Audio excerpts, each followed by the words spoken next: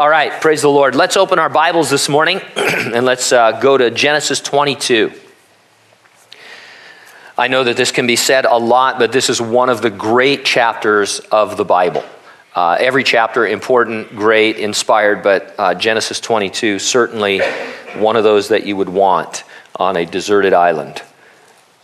Genesis 22, verses 1 through 24, the topic: Abraham places his son Isaac on an altar as a sacrifice to God. The title of our message, Altar Boy. Let's have a word of prayer. Father, thank you this morning for the life of Abraham, your friend. And I pray, Lord, that we would get a handle on just what you want to show us about his sacrifice, his almost sacrifice of Isaac. And if there's any questions, Lord, that we have about this, that you would answer them by the power and ministry of your Spirit. We thank you in Jesus' name, and those who agreed said, amen. The prophet Jeremiah went about for a time wearing a yoke upon his shoulders. Hosea married a prostitute who was then unfaithful to their marriage. Ezekiel was told to build a clay model of Jerusalem outside of his house, and then he lay on his side for 390 consecutive days, laying siege to the model as people watched him. The Lord told Isaiah to remove the sackcloth he was wearing and to take off his sandals. Isaiah obeyed, and it said he walked around naked for 3 years. Now, since the Hebrew word for naked can mean partial nakedness, let's hope he at least wore a loincloth. What were these guys doing? Well, Jeremiah was representing the slavery that Babylon would impose on the people of Judah. Hosea was representing the Jews as being spiritual adulterers who were committing harlotry while God remained a faithful husband to them. Ezekiel was representing the siege of Jerusalem and its ultimate fall. Isaiah was representing what it would be like for the people of Egypt when the king of Assyria led them away as prisoners. God's prophets were, on occasion, called upon to become living representations of God's word so that others could not mistake or misinterpret the message God wanted them to deliver. Abraham's almost sacrifice of Isaac is described in a similar manner. Commenting on it in the New Testament, in Hebrews 11, verses 17 and 19, we read this. I'll just read it to you. It says, "By faith Abraham, when he was tested, offered up Isaac, and he who had received the promises offered up his only begotten son, concluding that God was able to raise him up even from the dead, from which he also received him in a figurative sense." Now that last phrase, in a figurative sense, is the Greek word from which we get our word parable. Men of God like Jeremiah and Hosea and Ezekiel and Isaiah, Abraham, they became living parables of God's word. Begging the question, are we ever called upon to become living parables? Well, the Apostle Paul had no problem describing Christians as living letters that are being read by all men. That's from 2 Corinthians chapter 3, verse 2. And so I don't see it as a stretch at all to say that at least in certain circumstances, Christians might be called upon to become living parables. Two aspects of being a living parable are revealed in Abraham: the testing of it and the telling of it. I'll therefore organize my thoughts around 2 points. Number one, the parables you are called upon to live are a supreme testing of your faith. And number two, the parables you are called upon to live are a superior telling of God's faithfulness. Let's take a look, first of all, just in verses 1 and 2, at the testing of your faith. Abraham being asked to sacrifice Isaac is perhaps the most intense living parable in our Bible. For him, however, this was first and foremost a severe testing. And so in verse 1, "Now it came to pass after these things that God tested Abraham and said to him, 'Abraham,' and he said, 'Here I am.'"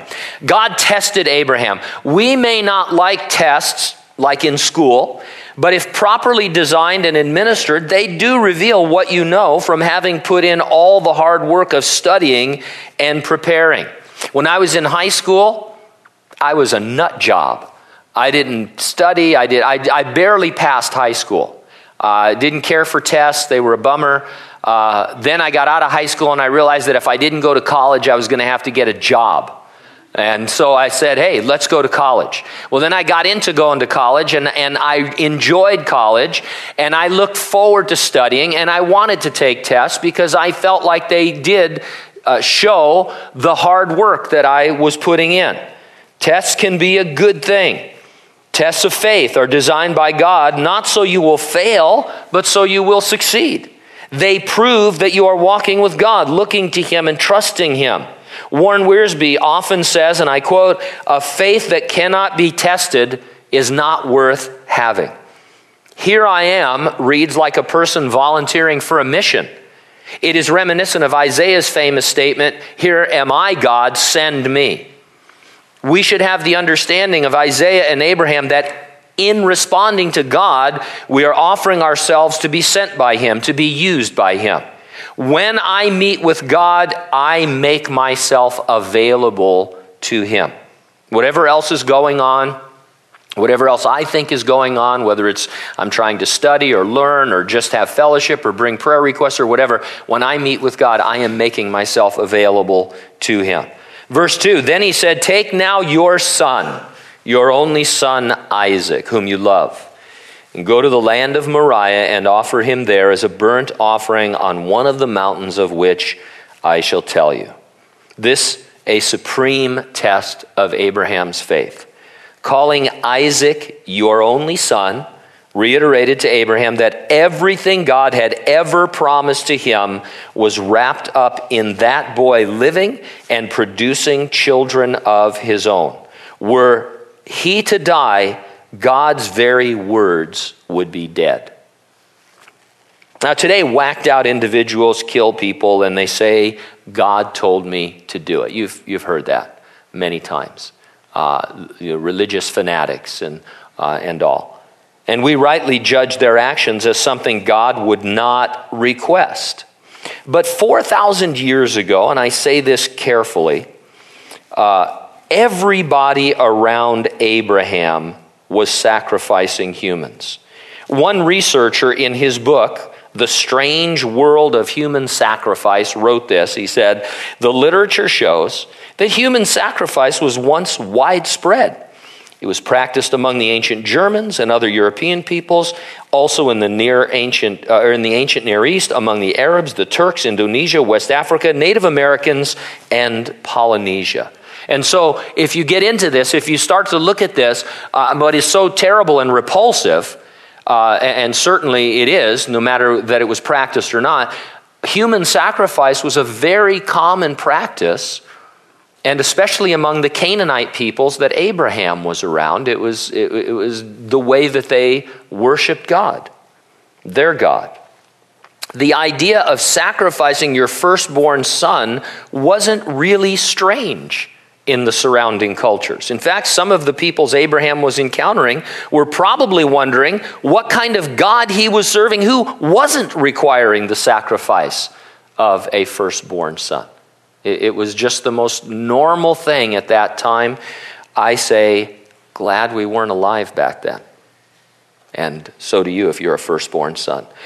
Still, Abraham didn't know the outcome of this sacrifice. He only knew obedience. I always think I would obey more if I knew the outcome, don't you? If you could see the end of things, oh yeah, I see where this is going, so I'll really get into it. But that's not obedience.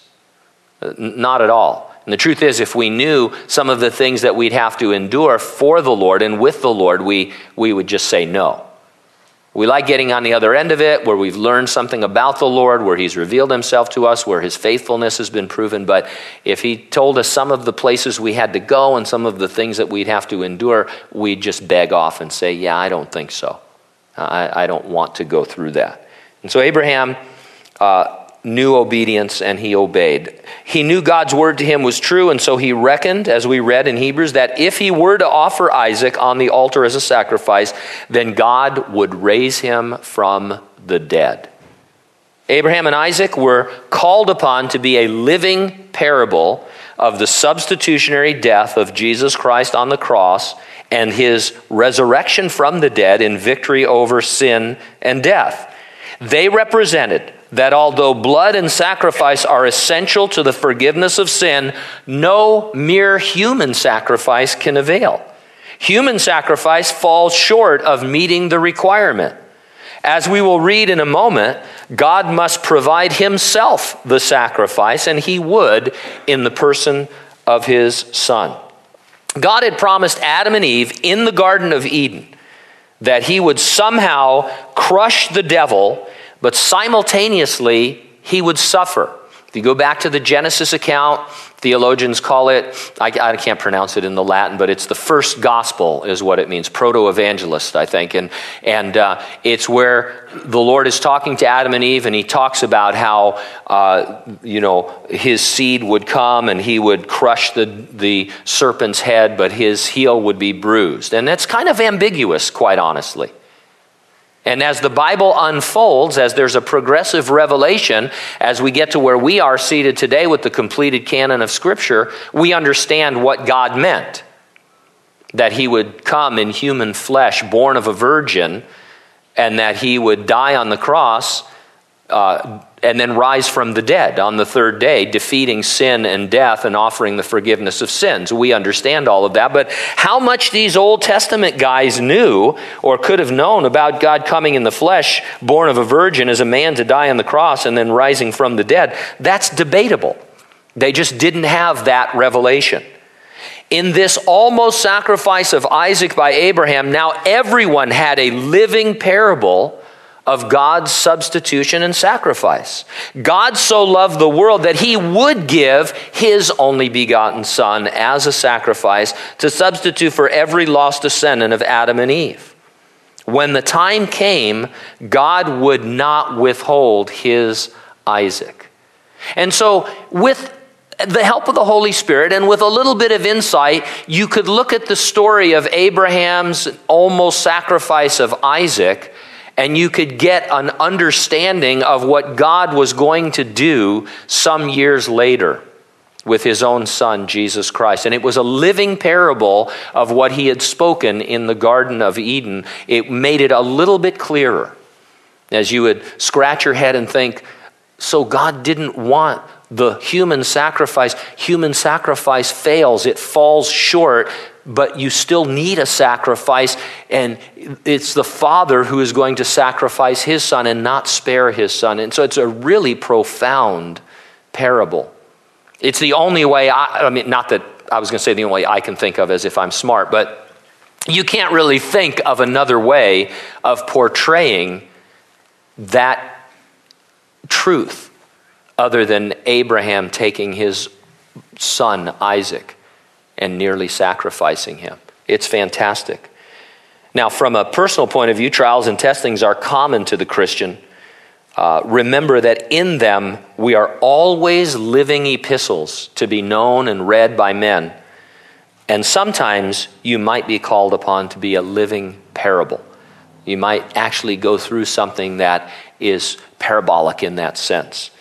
Now, the rest of the verses, you're called upon to live a parable as a superb telling of God's faithfulness. I want to shift our thinking to how this episode is a figure or a parable of Calvary, where God did sacrifice his Son, his only begotten Son, Jesus Christ. And so verse 3, so Abraham rose early in the morning and saddled his donkey and took 2 of his young men with him and Isaac his son. And he split the wood for the burnt offering and arose and went to the place of which God had told him. In this, Abraham is a type of God the Father, setting apart his only begotten Son for sacrifice. In Romans 8:32, we're told that God did not spare his own Son, but delivered him up for us all. Isaac, obviously a type of Jesus Christ. We'll see he was a willing sacrifice. For one thing, he was no toddler.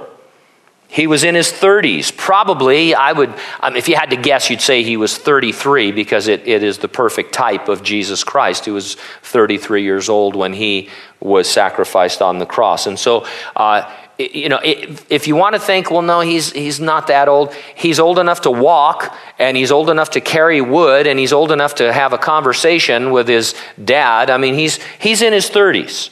He had to willingly submit to being offered by his father. I mean, when in a minute he's going to say, hey, Dad, where's the offering? And when it becomes obvious he's the offering, he could have easily said, hey, Dad, you're an old man now. Catch me if you can. He willingly submitted to this. We're not told much about Isaac, and so that's why we're told it was a test of Abraham's faith, and so we don't want to talk too much about Isaac except that he was a type of Jesus Christ. He had to willingly submit. In John 10, 17 and 18, Jesus said, I lay down my life. No man takes it from me. I lay it down of myself. And so there's that willing submission of Isaac. Verse 4, then on the third day, Abraham lifted his eyes and saw the place afar off. Abraham and Isaac arrived at Mount Moriah on the third day. That means he left the day after God commanded him, and it took 3 days to get to Moriah, thus making a total of 4 days. This would correspond perfectly to Exodus 12:3, where the Passover lamb was to be kept and examined for 4 days before offering it. Likewise, Jesus was examined for 4 days after he entered Jerusalem before being crucified. Verse 5, and Abraham said to his young men, stay here with the donkey. The lad and I will go yonder and worship, and we will come back to you. Great statement of faith. 2 men witnessed Isaac carrying the wood up the mountain, but what took place between him and his father, they were not permitted to see. Likewise at Calvary, there were 2 men, the 2 thieves on each side of the Lord, but like all the spectators of that scene, they were not permitted to behold what transpired between the Father and the Son on heaven's altar. 3 hours of darkness concealing from every human eye the divine transaction of the payment of our sins. Verse 6, so Abraham took the wood of the burnt offering and he laid it on Isaac his son. He took the fire in his hand and a knife, and the 2 of them went together. As I mentioned already, Isaac carried the wood and submitted willingly.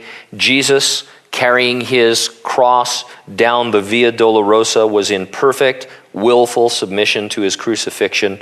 His conclusion in the Garden of Gethsemane was that God's will be done. Verse 7, but Isaac spoke to Abraham his father and said, my father? And he said, here I am, my son.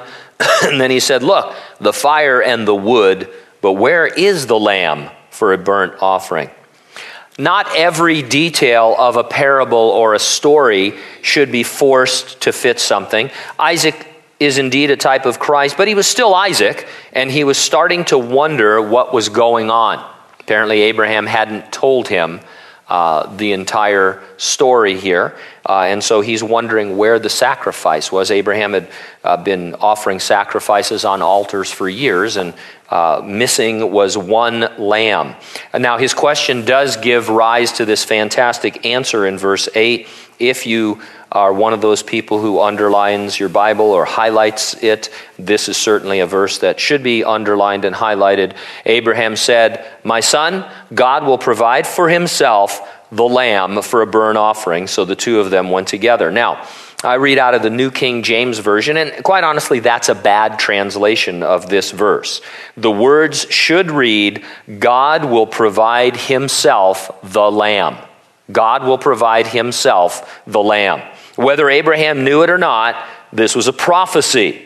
Only God, by coming in human flesh as a man, could both satisfy the just demands of his holiness and simultaneously be a substitute for the entire human race. If sin is to be forgiven, if men are ever to be saved, God must himself be the lamb that is sacrificed. Verse 9, then they came to the place of which God had told him, and Abraham built an altar there and placed the wood in order, and he bound Isaac his son and laid him on the altar upon the wood, and Abraham stretched out his hand and took the knife to slay his son. Now, we watch too much television, and so we get the idea that, Abraham said, hey, what's that? And then he hit him over the head, woke up bound on the altar. That's not true. Do not suppose that Isaac was bound so that he would not escape. No, he was in willing submission. The Lord Jesus was likewise bound by soldiers, even though as you read the story of the crucifixion, you know that there's no thought in Christ's mind that he's going to try to escape. When the soldiers first come for him, he makes it clear that he's in charge of everything. You remember They said they're looking for Jesus, and he says, I am, and they fall over backwards. There's some indication that that happens twice. And so when they bind him, it's not because he's thinking of escaping. It's just something that they did. And so it keeps the type accurate here. Now, after his one question, Isaac resumed the position and the character of an innocent sacrificial lamb. But the angel of the Lord, verse 11, called to him from heaven and said, Abraham, Abraham. So he said, Here I am. And he said, Do not lay your hand on the lad or do anything to him, for now I know that you fear God, since you have not withheld your son, your only son, from me. What a rush of relief must have flooded their hearts. I mean, I can't even enter into the emotion of that. But what I was thinking of instead was the feelings of Jesus and his Father at that moment. The angel of the Lord who's speaking here, that's Jesus in a pre-incarnation appearance. He and his Father are watching the living parable of what for them would become the reality. Abraham is fleshing it out. He and Isaac are playing this in front of, everyone, as it were, who would hear this story to see what would definitely take place on Calvary when God did not spare his own son.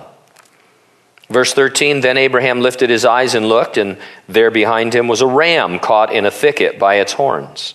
So Abraham went and took the ram and offered it up for a burnt offering instead of his son. And Abraham called the name of the place, The Lord Will Provide. And as it is said to this day, In the mount of the Lord it shall be provided.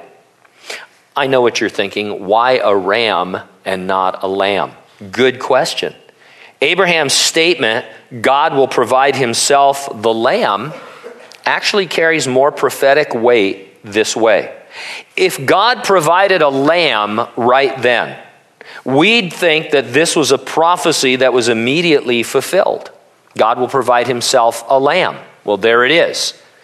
But he provides a ram, giving credence to the understanding that there's still a lamb to come. And so when Abraham says God will provide himself a lamb, it's not that his eyes were failing and that he couldn't see that there was a ram and not a lamb.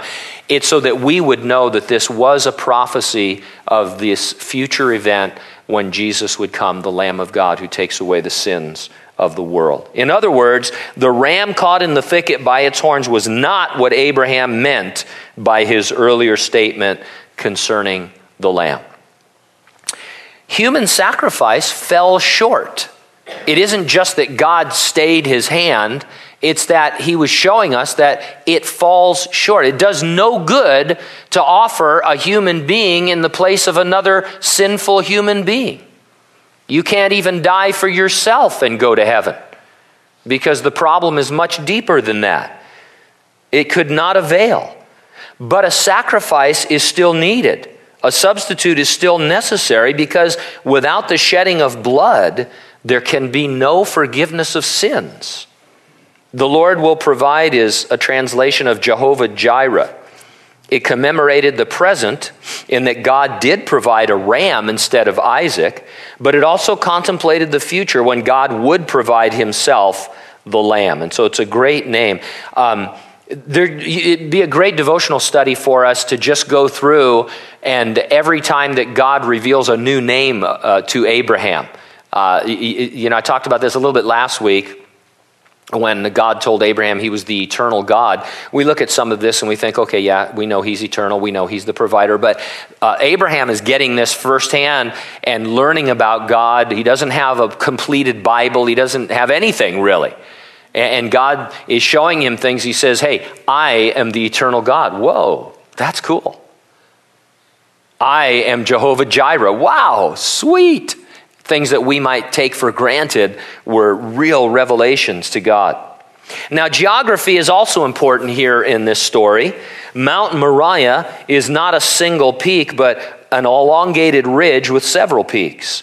The place where Abraham offered up Isaac on Mount Moriah would later become the site of Solomon's temple, where offering was made for sin.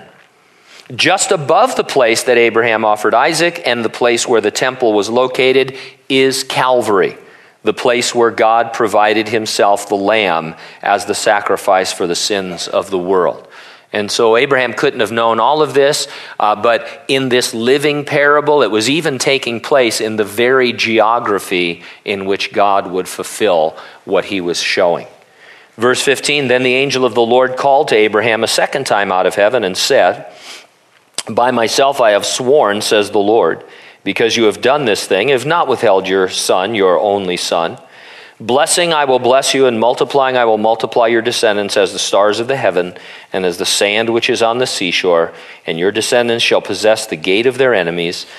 In your seed all the nations of the earth shall be blessed, because you have obeyed my voice. Now God had already made these unconditional promises to Abraham. They were not contingent, therefore, upon his works. His works were consistent, however, with his faith. The test proved his faith. It showed his faith by his works. And so we're saved by grace through faith alone. And then because we're saved, our works will be consistent with our faith. Read the book of James, where he really draws this out. And so God isn't saying, well, Abraham, now that you've done this, I can really bless you. No, he had already promised he would do these things, knowing that Abraham's faith was consistent with his works. And so Abraham returned to his young men, and they rose and went together to Beersheba, and Abraham dwelt at Beersheba. Question, where was Isaac? It says Abraham returned to his young men, and they rose and went together. Well, obviously Isaac also returned with Abraham and the two young men. Hold that thought for just a moment as we read these closing verses. Now it came to pass after these things that it was told Abraham, saying, indeed, Milcah has also borne children to your brother Nahor. Who's his firstborn? Buz his brother, or Huz and Buzz, I don't know. That's so funny, isn't that? Hey, Huz, Buzz. Anyway, his brother Kemuel and the father of Aram, Kesed, Hazo, Pildash, Zidlaph, and Bethuel. And Bethuel begot Rebekah. These 8 Milcah bore to Nahor, Abram's brother. His concubine, whose name was Reumah, also bore Teba, Gahem, Thahash, and Maacah. Now underline the name Rebekah, at least in your mind. This genealogy is here to show us where Isaac's future bride is going to come from, Rebekah.